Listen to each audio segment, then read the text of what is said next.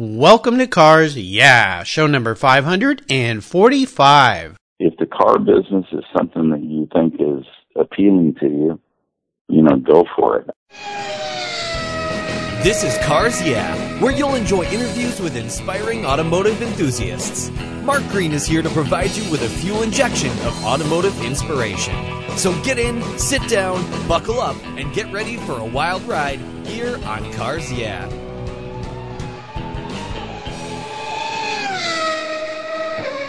I'll never worry again about having a dead battery with my NOCO Genius Boost Jump Starter. This compact tool fits in my glove box and features rechargeable lithium battery technology that'll jumpstart a dead battery in my car, boat, truck, or RV. The Genius Boost features built-in spark-proof technology and reverse polarity protection to safely jumpstart any of my vehicles. The compact, ergonomically designed clamps are built from solid copper for maximum conductivity. There's a built-in ultra-bright dual LED flashlight with 7 modes, including an SOS and emergency strobe. I use my Genius Boost Jump Starter to charge my phone, tablet, and laptop while I'm on the road or if the power goes out in my home. The unit itself is easily rechargeable in my vehicle. The Genius Boost from NOCO is the ultimate emergency tool that's safe and easy to use. Quality design, state-of-the-art technology from NOCO, the battery car source since 1914. I've got one in each of my vehicles. Get yours at geniuschargers.com. Hello, automotive enthusiasts. I am revved up and so excited to introduce today's very special guest, John Wilhoit. John, are you buckled up and ready for a fun ride? Absolutely. All right. Great to have you here. John Wilhoit is the president of Wilhoit Auto Restoration in Long Beach, California. Since 1976, John and his talented team have been restoring and caring for Porsche 356s and older 911s. His goal has always been to be the best, and they provide an extremely high level of quality and function on their restorations.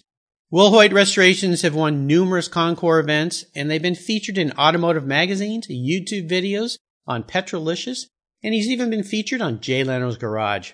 I'm proud to say I've owned a John Wilhoit build, so I know firsthand of the quality he puts into his cars, and I'll mention that a little bit later as we're talking here. But first, John, I've told our listeners a little bit about you. Would you take a brief moment, share just a little bit more about your business and, of course, your passion for automobiles? Yeah, Mark, I started out in 1974 when I was a senior in college and just was totally into the hobby. That my first car, a Porsche I bought in 71, and everybody will love to hear I paid $950 for it. Oh. 1961 Cabriolet. Nice. But that started it, and ever since then I've just been a diehard Porsche fan, and I was able to turn what I really was crazy about into a business. Yeah. It's been a long journey. I've been doing it since my whole life, basically. And I never learned from anybody. I just kind of figured it out on my own. But as I say, I read a lot of books and ask a lot of questions. So, I'm always happy to listen to what somebody has to say to give me an idea about doing something better. Sure. But yeah, it's, I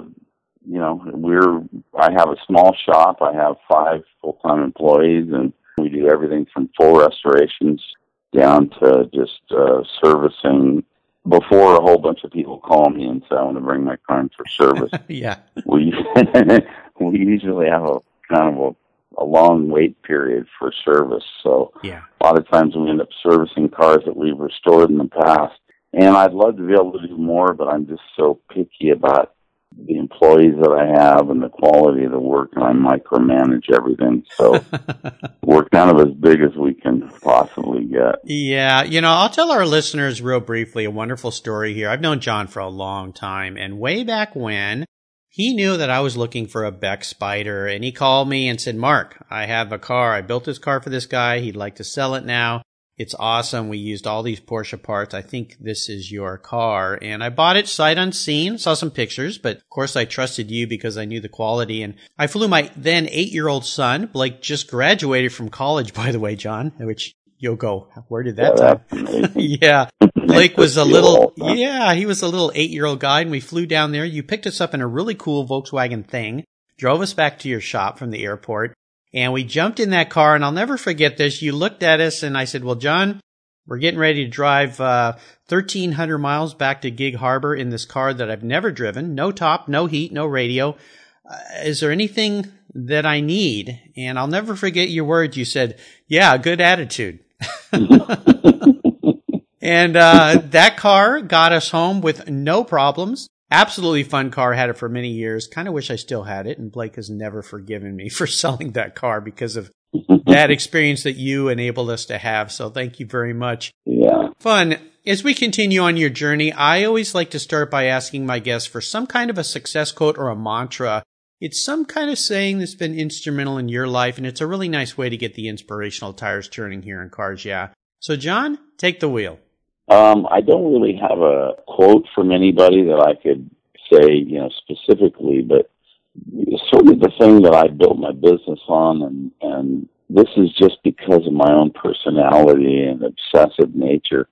I want everything to be right, and I am running a business, and it is about the money, but it isn't just about the money. I really am picky, and I really have to have everything right, and there are a lot of times when if we can't get something right on a car, and you can interview customers of mine about this, I'll bring the car back here and we'll make it right. Mm-hmm. And that's something that I've tried to instill in my employees, that it's about the money, but we want to produce a product, that's as close to being perfect as we can get it. Right. A lot of times we end up spending a lot of extra time on cars that we can't really charge for, but I guess that's sort of my philosophy on doing things, and I get really irritated when we get a car in here that's been done by someone and that they didn't do right. We end up having to fix something. Right. Yeah, that's sort of my mantra, I guess you'd say, but I can't really write it on a wall and have to look at it. It's just more of a kind of a philosophy of business. Well, it rings true. I'm very involved in the car industry, the car world. I know a lot of people. Of course, I've interviewed now 540 people here on Cars Yeah, but I've been involved in the car industry for, 30 years. And one of the things I can say about you, John, is whenever I mention your name to somebody, the eyebrows go up and they go, oh, yeah, he does everything the right way. And so that reputation that you built from the beginning, that pickiness you described, has come through in making everything right, because people in the car world that know Will Hoyt Restorations know that everything is right, everything is perfect. So you've done well with that mantra. Maybe you should put that up on the wall. Maybe that needs to be on your business cards. Yeah, I'd have to condense it a little. Well, I had Rob Dickinson, who builds the Singer restoration Porsches, and he actually spray painted in the early months of his business, everything is important on the wall, because he was frustrated with the first car they were putting together that it wasn't right. So, I love that mantra. It's great. And it certainly comes through in the cars that you've built. Would you share a story with me that instigated your passion for cars? And I remember long ago, you told me your dad was into Rolls-Royce Bentleys, but is there a pivotal moment in your life when you knew that you were a car guy? Well, the first car I had was an Alfa Veloce Spider, 59, and it was a Giulietta Veloce Spider. And I wanted to get a car, and I told my dad, I had $500 cash. This was in 1969. And so my dad and I I would have been happy with any kind of a car. I just wanted a car. Yeah. My dad was a car guy. He didn't have the obsession for having everything perfect like I have, but my dad was a car guy, and he said, hey, look, check this out. Here's an Alfa. This would be a really cool car for you. And I had no idea. We went and looked at it. It was a mess, but it ran, but it needed a clutch. The clutch was slipping really bad. Mm-hmm. And so we negotiated a deal with the guy, and my dad was helping me along with the negotiation. He said, well, John only has $500. And the guy said, oh, no, I really want to get $600. And I said, well, Dad, I have a mini bike. That seemed like a big deal to me at the time. Yeah. And the guy said, well, maybe we can negotiate. My dad said, look, how about the 500 and the mini bike? And the guy went for it. So we delivered the mini bike and towed the car home with a piece of rope behind my dad's Bentley. Oh my gosh. And it was about 5 miles. But, you know, back in 69, you could do so. Sure. Yeah, exactly. Anyway, and so my dad and I spent probably the next 3 months, every weekend out there trying to figure out how to put a new clutch in it. And got it running, and I remember we painted it in the driveway with spray cans. But it was a great car. That was my first car, and it really, it was a great handling car. I remember it had Pirelli Cinturatos on it, and that's what I drove as my regular car. And I was always into cars before that. Mm-hmm. Even before I started driving, I was reading Road and Track and everything. Yeah. But after driving that Alfa, it really got me interested in sports cars. Mm-hmm. And then I made the transition into Porsche several years later because when I could finally afford it. Sure. Which seems ridiculous now at $950, but at the time there was a big spread between $950 and $500 in a mini bike. So. Oh, of course. Well, that's cool. You're the first one I've ever heard of that traded in a mini bike for an Alfa. That's pretty cool. But I like that story. Thanks for sharing that. Now, John, you've picked a profession of entrepreneurship, running your own business. You've been doing this so long that it's very well oiled down. It's moving along. But I would love for you to go back and share with our listeners a big challenge or even a big failure that you faced along the way. And the most important part of this, of course, to help those out there facing the same kind of things is how did you overcome it and how did you move forward after that happened? Take us to that point in time, that painful point in time, and share one of those stories with us, if you would. Well, it was sort of a slow process, really turning everything into a business, because when I first started out, when I got out of college, everyone I knew was, now you got to remember this is 1975. Everyone I knew was, getting a haircut, putting on a suit, and, going to work for some sort of accounting firm or financial, bank or something. And I was just, I kind of had long hair and a beard, and I didn't want to go that route. And so my senior year in college, I wrote basically a kind of not really, it was like a term paper, but it was, in this class, we only had one paper to write. And I wrote it about a business that restored early Porsches. That was what I came up with in my head. And at the time, I wasn't really thinking, I'll turn this into a business. But so I went through all, in this paper, and it was probably, 20 pages. I went through all the different aspects of running a business and the accounting aspects and the marketing aspects and everything. And I never really realized at the time that was going to be my full-time business. It was just kind of a hobby. And I made money out of it at the time. I was buying and selling cars. But when I got out of school and I started off in business, the thing that I really figured out was, a lot of guys will start a business because they're really good at working on cars and they've been a mechanic for somebody and they think I'm going to go out and start my own business. And what happens is you're really good at working on cars, but you're not maybe really good at running a business. Exactly. Yep. And, my dad always told me, well, you need to go to college because it's going to be really helpful. I was a business major and I always said, when am I going to need any of this stuff? I just want to, I just rather start working on it. No, you got to go to college, and so I have to say that was it was several years after I really had the business going and everything that I kind of realized, Dad was probably right. Learning some of the aspects of business was probably a good idea. Yeah, exactly. It helped me out in some situations, and thank goodness I've never had any sort of financial issue with the business as far as, I never borrowed a bunch of money I couldn't pay back or anything like that. Yeah.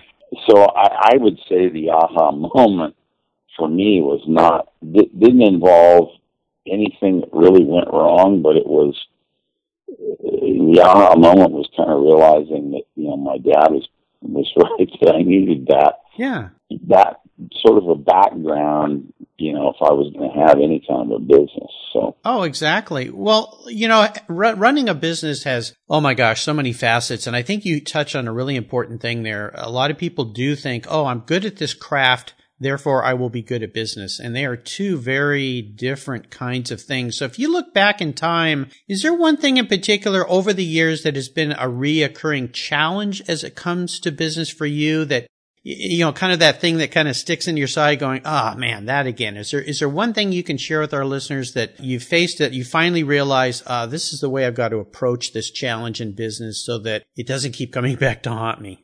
Yeah, one of the biggest challenges, and I'd say anybody that has a business, any kind of business would probably agree with this, is number one, having the right kind of people, and then number two would be having people that you can allow to work and, put your trust in. Yes. And I told you already, I'm a micromanager. Yes, you did. My guys would tell you that. I try to be really nice about it, but I'm just, a lot of times, I know the guys are like, oh my God, Yeah, get out of here. Let me do my job. Yeah, just let me do my job, and sometimes I get obsessed with having everything a certain way, and I know that becomes annoying. But, one of the main things that I've faced, throughout having a business is, having the right people. I've had some of the right, really good people, and I've had some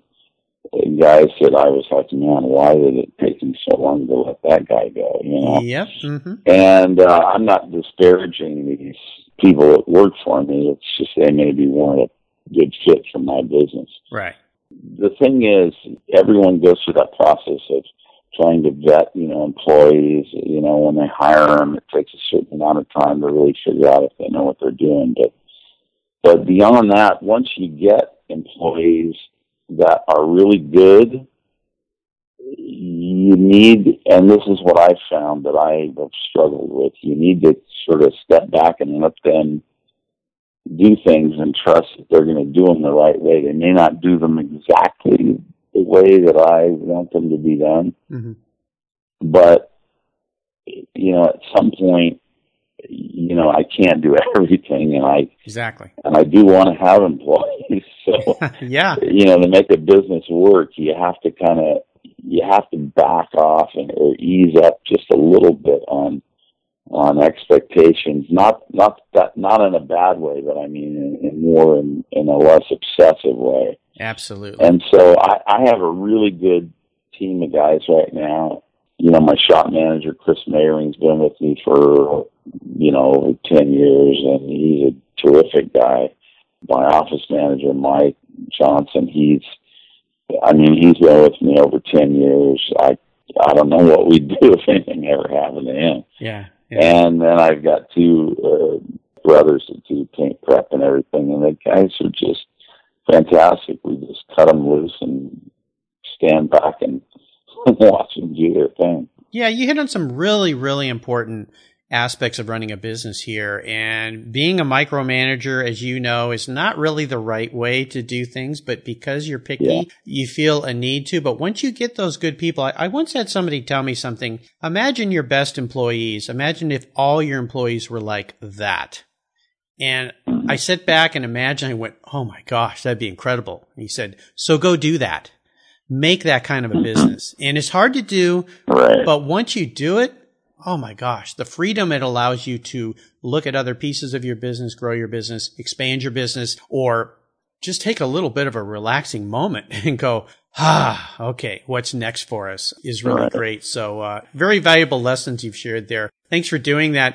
Now, your cars have won many, many, many awards, but let's talk a little bit about your proudest business moment. Can you share that moment with us? What was it, and what made you feel so good about it?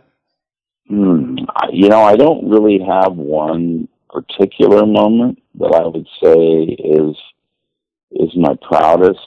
I know that the thing that drives me, and it is the kind of the thing that makes it all worthwhile, is providing something for someone that they're just really, really happy with. When we produce a car for someone, and it's you know, it's almost like giving birth if we do this full restoration. I mean, it sounds kind of weird, but I mean, we get so emotionally involved in these cars, you know, and all the guys at the shop, I mean, sometimes I don't usually share these with the customers, but we come up with like nicknames for a particular car as it moves through the shop. And I would say the multiple customers over the years that we've done a car for, where they, you know, I see them through the course of ownership and going to the events, and a lot of my customers have become really good friends. Sure. And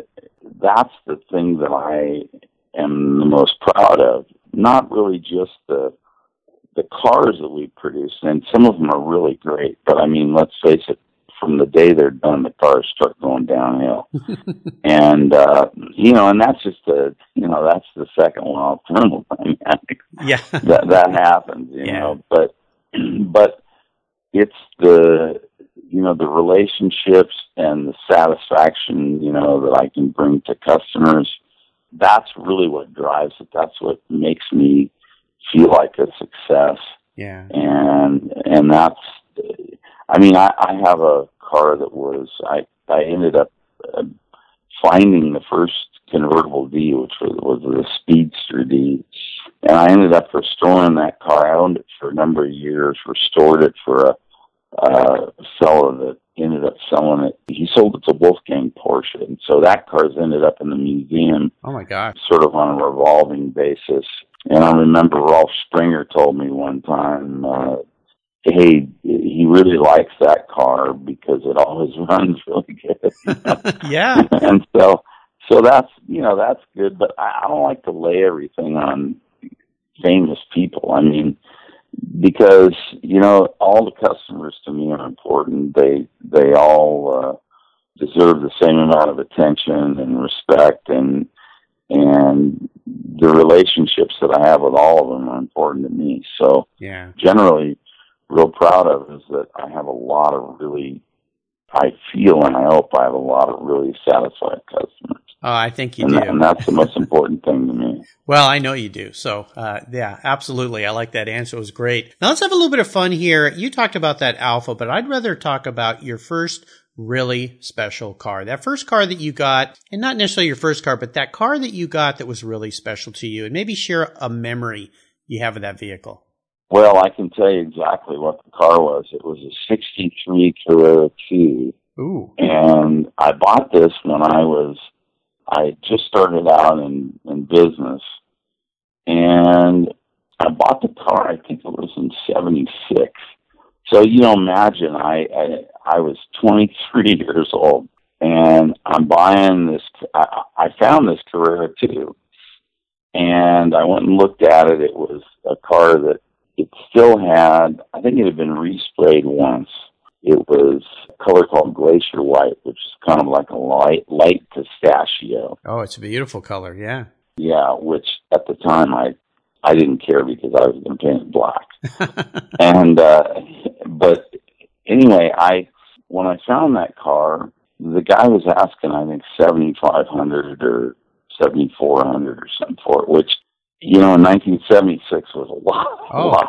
That was a fortune. Yeah. And I had bought and sold a few cars, and, you know, this was probably like this was like, you know, not all the money, but it was getting real close to being all the money I had. Yeah. I had always wanted a Carrera 2.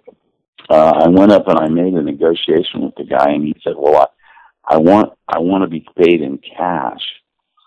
And I thought, oh, geez, okay. Well, so I went to the bank, and I said I need to get some cash, you know, and so they gave me this cash, and I ended up with, I remember I brought $7,200 with me, mm-hmm. because I thought if the guy will do it for 72, I'll buy it, but I'm not going to go any higher than that. And so I got a buddy of mine he went with me, and we went up to, I was up in like Pasadena, and we went up there and we sat down with a guy and I started to negotiate. We got to $7,300. I wanted to pay $72 and he wanted $73. Well, this buddy of mine had $100 with him. I got him to kick in $100, and it had gotten so late. It was like probably 1:30 in the morning, and we were tired and been negotiating, for hours. And, oh my gosh! And it took us it was an ordeal to count out all this money, which at the time, a little nervous too. Yeah, it doesn't seem like as much now, but at the time it wasn't. Of course. And so we made this deal, and believe it or not, we towed the car home behind his Dodge pickup with a chain all the way from Pasadena. From Pasadena to Long Beach? Yeah, from Pasadena to Long Beach. It was incredible. Well, at least it was the middle of the night. And anyway, that car, I restored that car completely, and I did the undercarriage, everything. The motor was in good shape. I just detailed everything cosmetically, and I sold it to probably a year later, I sold it to a guy, and I got what was a record price at the time. I got $16,000. Wow. For it. Yeah. Time went on, and I didn't think about it, and about 5 years ago, Jay Leno calls me up, and he says, "John, this is Jay Leno. I'm looking at this Carrera 2, and somebody gave me your number," and he described the car, and it was black, and it had, RSK wheels, and it had all these trick GT seats and all these trick options that I'd gotten for the car when I did it. Right. And I said, "Wow, what's the license plate on that car?" And I remember that at that time, the personalized plates had come out, and I got a plate that said 4Cam 63. Nice. And he told me, it's 4Cam 63. It was and your said, car. "Oh, man, that's my old car." Yeah. And so I went up to Leno's place, and we went out and looked at the car, and he ended up buying it. I'm not going to tell you what he paid for it. It was a little more than $16,000. Substantially more. Yeah, I think so. Anyway, I told him, look, he said, "Do you think I should buy it?" And I said, "If you don't buy it, I'm going to buy it. So you better buy it." And he bought the car, and he's since, got it running. And the amazing thing was the guy that I'd sold it to was the guy that was selling it. Still had it. His son. Wow. His son. He still had it. Yeah. It looked, Mark, exactly like the day that I sold it. Wow. Nice. He had it detailed every month. Oh, my goodness. For all that time. And the only thing it hadn't done is it hadn't run in 25 years. So Jay and his team there at his place had to get it running. Yeah. But they got it running, and it still runs great, and it still looks great. And that's the video I did with him was about that car, and we went out and test drove it and everything. And nice. And it was a neat car. It's that's one that's always stuck in my mind. I would have loved to have kept it. Yeah, is that the car that you have the most seller's remorse about that got away? I know you've sold and bought and sold lots of cars, but is there one? Yeah. Is that the one? Nah, the one that I have the most seller's remorse about. I had a '59 Carrera GT Speedster. Ooh. And I had always wanted one of those, and I found an opportunity to buy one. A friend of mine, Bill Perone, had a customer with a car for sale.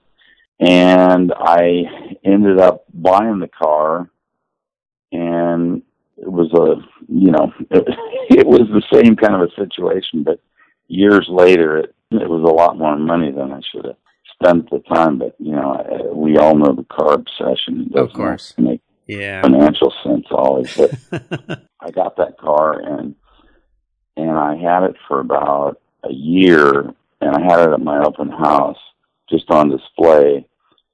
And I was in the process of building a new building on the property that I had here in Long Beach. Mm-hmm. And I needed the money to build the building, and so in a weak moment I sold the car, and I sold it to a guy I know over in Germany. Mm-hmm. And it's gone through a couple different owners over there, and I always look back and wish I would have kept that car. And last year I was over in Germany, and I was at a metal shop, and I saw this car in primer, and I was just looking around, and I went over and looked at it. I remember the last 3 digits were 935. It was 9493, or 84935 was the serial number. Uh-huh. And I looked at the car, and I went, man, this car, I recognize this car. And I talked to the guy that owned the paint shop or metal shop where I was looking at the car, and he said, yeah, that's belonged to this guy and this guy and this guy. And I said, oh man, I really wish I could buy that car back. And so that was the same car? It was the same car. Oh my gosh. And I said, man, I really wish I could buy that car back.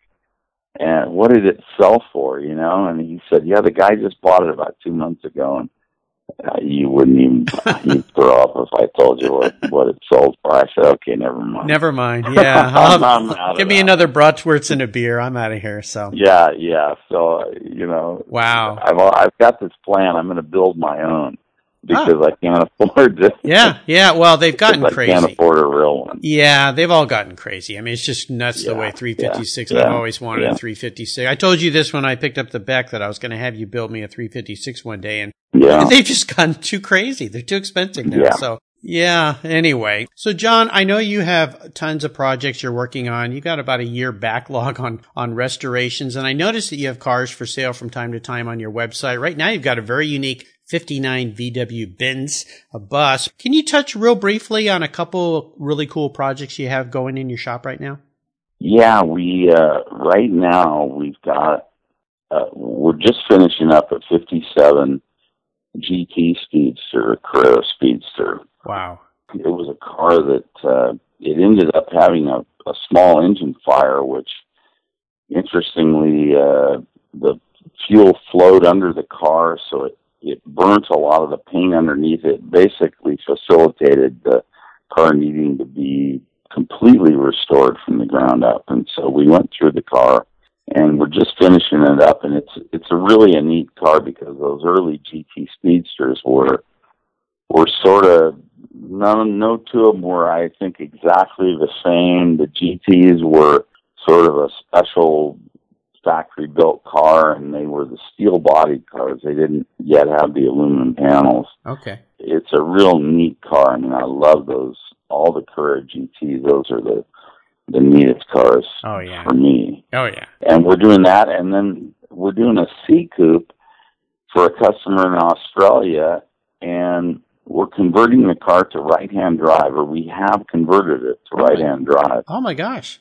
And rather than just sort of, hack it up and make it work as a right-hand drive car, I located someone that had an original right-hand drive car that had been parted out, but had all, like, the whole front bulkhead and everything. And so we completely copied everything, including the special fuel tank, all the details with all the special welds and everything. And if you saw this car, you would not be able to differentiate it from an original factory right-hand drive car.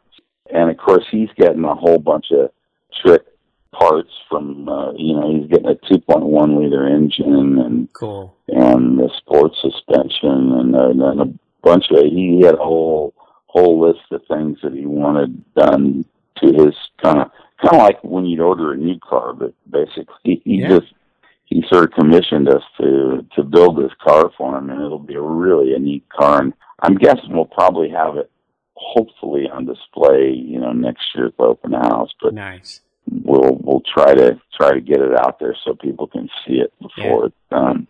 Very cool. Well, you guys are always working on some really special things, so appreciate you sharing those. Now, here's a very introspective question for you, John. Kind of a funny question, but I like asking it, especially of creative people like you. If John Wilhoit was a car, what kind of car would he be, and why? Oh, wow. Yeah, what I perceive myself to be, I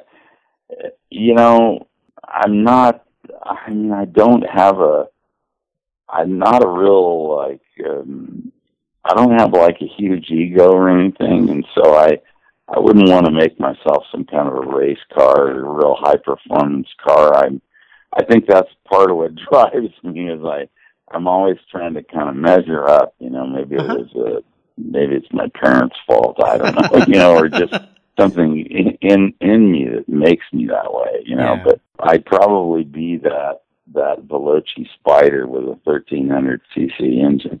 Or maybe I'd want to be an old 356 with a 1300, always kind of trying to keep up with the big guys, I like that. That's a good answer. Perfect for the way I know you, John. So up next is the last lap, but before we put the pedal to the metal, let's say thank you to today's Cars Yeah sponsors. If you own collector cars and still have a little bit of money left over, congratulations. You're ahead of most people, but what should you do with the money you don't spend on cars? Talk to Chris Kimball, certified financial planner practitioner. For over 20 years, he's been helping people just like you and me with their financial planning and investments. And he's a car guy too. Call 253-722-PLAN. Or you can view his website at www.chrisvkimball.com. Make sure your investments are running on all 8 cylinders, or 12, or 16. Securities through Money Concepts Capital Corp. Member, FINRA SIPC. Do you love vintage cars? Then go to carsyeah.com and get a free copy of the fantastic Filler Up book. It's a full-color ebook filled with fuel filler fun, with over 60 color photographs of vintage cars, plus inspirational quotes from some of the most famous automotive enthusiasts of all time. Simply go to carsyeah.com, click on the free book button on the homepage, and download your Filler Up book today. It's free at carsyeah.com. All right, John, we're back and we're entering the last lap, and I'm going to fire off a series of questions and ask you to give our listeners some very quick blips of the throttle answers. So here we go. What's the best automotive advice you've ever received? Well, this doesn't have anything to do with restoration. That's okay. This is kind of going back to my dad. My dad always told me, never buy a new car. Yes. Always buy like a 1 or 2 year old car. Yeah, no, it's great advice. The depreciation's gone out. And when I think back about a lot of the cars that I've bought over the years that I used as cars that I drove, that I used, that's worked pretty well. Don't let any of the manufacturers, especially Porsche, hear me say this, because I'll probably get hate mail from those guys. Some of my smartest financial friends have said exactly the same thing. I wish I had learned that early on. Yeah, there's great cars out there, great used cars out there. Now, how about a personal habit that you believe has helped contribute to your business success over the years? Well, I mean, I know this has contributed to it, and that's, that I'm just obsessed with having everything right. Mm-hmm. Sometimes that can be a negative, mm-hmm. in a lot of aspects of life. Well, I think in the aspect of your business, it's absolutely imperative, because that's what sets the bar for the kind of shop that you are. Now, how about a resource? Is there a resource in particular that you think the Cars Yeah listeners would enjoy, that you enjoy? Well, I mean, obviously the service you're providing with having all of these people, to listen to all these different opinions of, successful guys that have been, and women that have been involved in the car industry. What an opportunity we all have now with the internet. Yes. I mean, the internet has just changed so much in the car industry, and it's amazing to think that the car restoration business has been changed by the internet, but it really has, because not just my shop, but any shop, any person, anywhere, the opportunity to make a car right, or to do things correctly, to find out what was the right piece of hardware that went in this location, or what was the right color for the fan shroud, or where was the decal placed. You can find any of that. I mean, most of it on the multiple talk forums, or just by doing searches on the internet. Mm-hmm. It's rocketed like the quality of the cars up so much.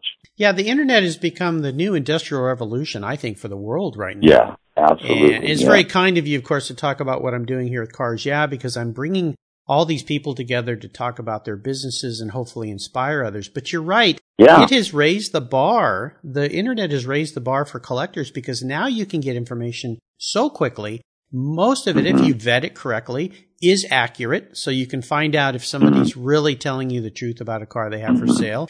Yeah, the internet is absolutely phenomenal. It's just tremendous what it's done for all of us. It's just so much fun now, and it's connected people around the world. I'm sitting here on a Saturday morning. You're in Long Beach. I'm in Gig Harbor. We're getting to talk and have a conversation. Earlier today, I talked with a lady from Turin, Italy, who runs the Italian design school there. I mean, it's just phenomenal what's happening. So very cool. Now, how about a book? Is there a book that you've read recently that you think the Cars Yeah listeners would really enjoy reading as well?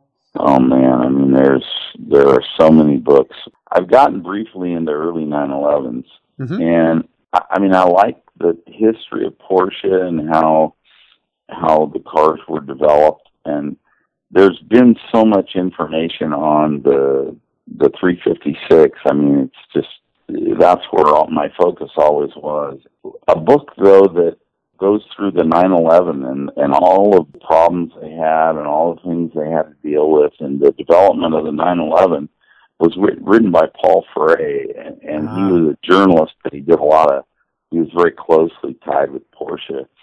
And it's called The Porsche Story, and it really deals with some aspects of the beginnings of the company, but mostly with the 911. And it's a fantastic book because it's a kind of an insider's view with sort of lets you see all the dirty laundry, so to speak. The issues that they had problems with and that sort of thing.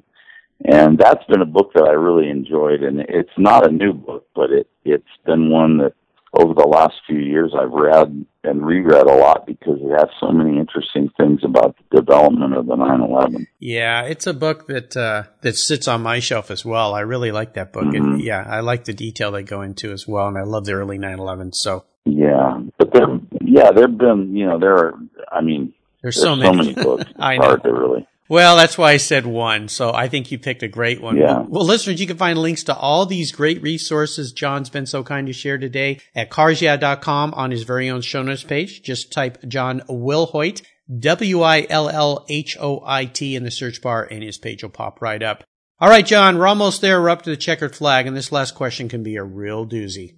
If you could have only one collector car in your garage, just one, but you can't sell it to buy a bunch of other cars with, so a lot of little tricks off the table. But money's no object. I'm going to buy you any car in the world today. What would that vehicle be? And more importantly, why? Well, there's two cars that and I know I can't have one car, but I'm just going to, I'll tell you why I'll pick the one. Okay. But my two favorite Porsches are the 59 GT Coupe and the 59 GT Speedster. Those are my two favorite cars. I have a 59 GT Coupe right now, and I love that car. And I did mention to you that I'd sold the 59 GT Speedster that I had. Yeah. If I were to choose between the two of them, I'd have to go with the Speedster just because, for obvious reasons, the Speedster's a Speedster. It was the first plain bearing engine, but it was the last version of that 1600 plain bearing engine. Some of the later ones had the 692 3A engine, and it's such a lightweight, nimble car. I mean, it's all Porsche. It's a fun car to drive. It's really lightweight in every aspect. I mean, the upholstery is the lightest version of the upholstery. It has the aluminum panels. And it's a car that, unlike the 1500s, the 1600s started to have a little bit better torque right off the line. You didn't have to whine them quite as much, but it's just a fun car. You wouldn't want to have to drive from California to Monterey, probably. At least for sure not with your wife. But maybe your 8-year-old son. Yeah, your 8-year-old son would love it. Yeah. I mean, my son's a lot older than 8, and he would do it in a second. Yeah. But it's just a fun car. If I were going to have one car, it would have to be a Porsche. And if I were going to have one Porsche, that would be the model I'd want to have. Very nice. I love it. Wow, what a car. Fantastic. Well, John, you have taken me on an awesome ride today. I've really enjoyed your stories. It's good to catch up with you. I want to thank you for sharing your journey with the Cars Yeah listeners. Could you offer us one parting piece of guidance before you drive off into the sunset in that 59 Porsche? Well, I would say if the car business is something that you think is appealing to you, go for it. I mean, when I look back and think, what would I have done differently? My mom always wanted me to be a doctor or a lawyer, but of course, all moms do. I can't imagine that. Yeah. I would be miserable. Yep. And I remember talking to a friend of mine the other day, and we're walking into the shop, and I said, wouldn't it be cool if we didn't have to work, and all day long we could just look at cars and figure out how to make them perfect and get all the little things, the little details exactly right and everything. And I looked at him and I said, wait a minute, that's what we're doing. That's what we're doing. You, my friend, have figured out the secret to life's happiness. Absolutely. I love that. What a great way to segue out here. And what's the best way for our listeners to learn more about you and your business? Well, they can go to my website, yep. WillHoytAutoRestoration.com, or come by the shop. We have an open invitation to visitors, and I mean, we any time of the year we usually get at least a couple of visitors a week. So don't be shy about coming by. We'll always make the time for you. Yeah, and he will. I'll tell you, it's a great shop to visit. And once a year, you guys during that special literature week, you have an open house, which is pretty cool too. Yeah. That's if you're in town, that would be a great thing. We'll give you a free bratwurst. There you go. Well, listeners, you can find links to everything John shared again today on his Cars Yeah website, or on the Cars Yeah website on his very own show notes page. John, thanks again for being so generous today with your time and your expertise, and for sharing your experiences with our listeners. Until we talk again, I'll see you down the road. All right, Mark. Thanks. You're welcome. Thank you so much for joining us on today's ride here at Cars Yeah. Drive on over to carsyeah.com to find show notes and inspiring automotive fun. Download your free copy of Filler Up, a fun book filled with gorgeous photographs of fuel filler fun, including quotes from more inspiring automotive enthusiasts. Download your copy today, and we'll see you next time on Cars Yeah.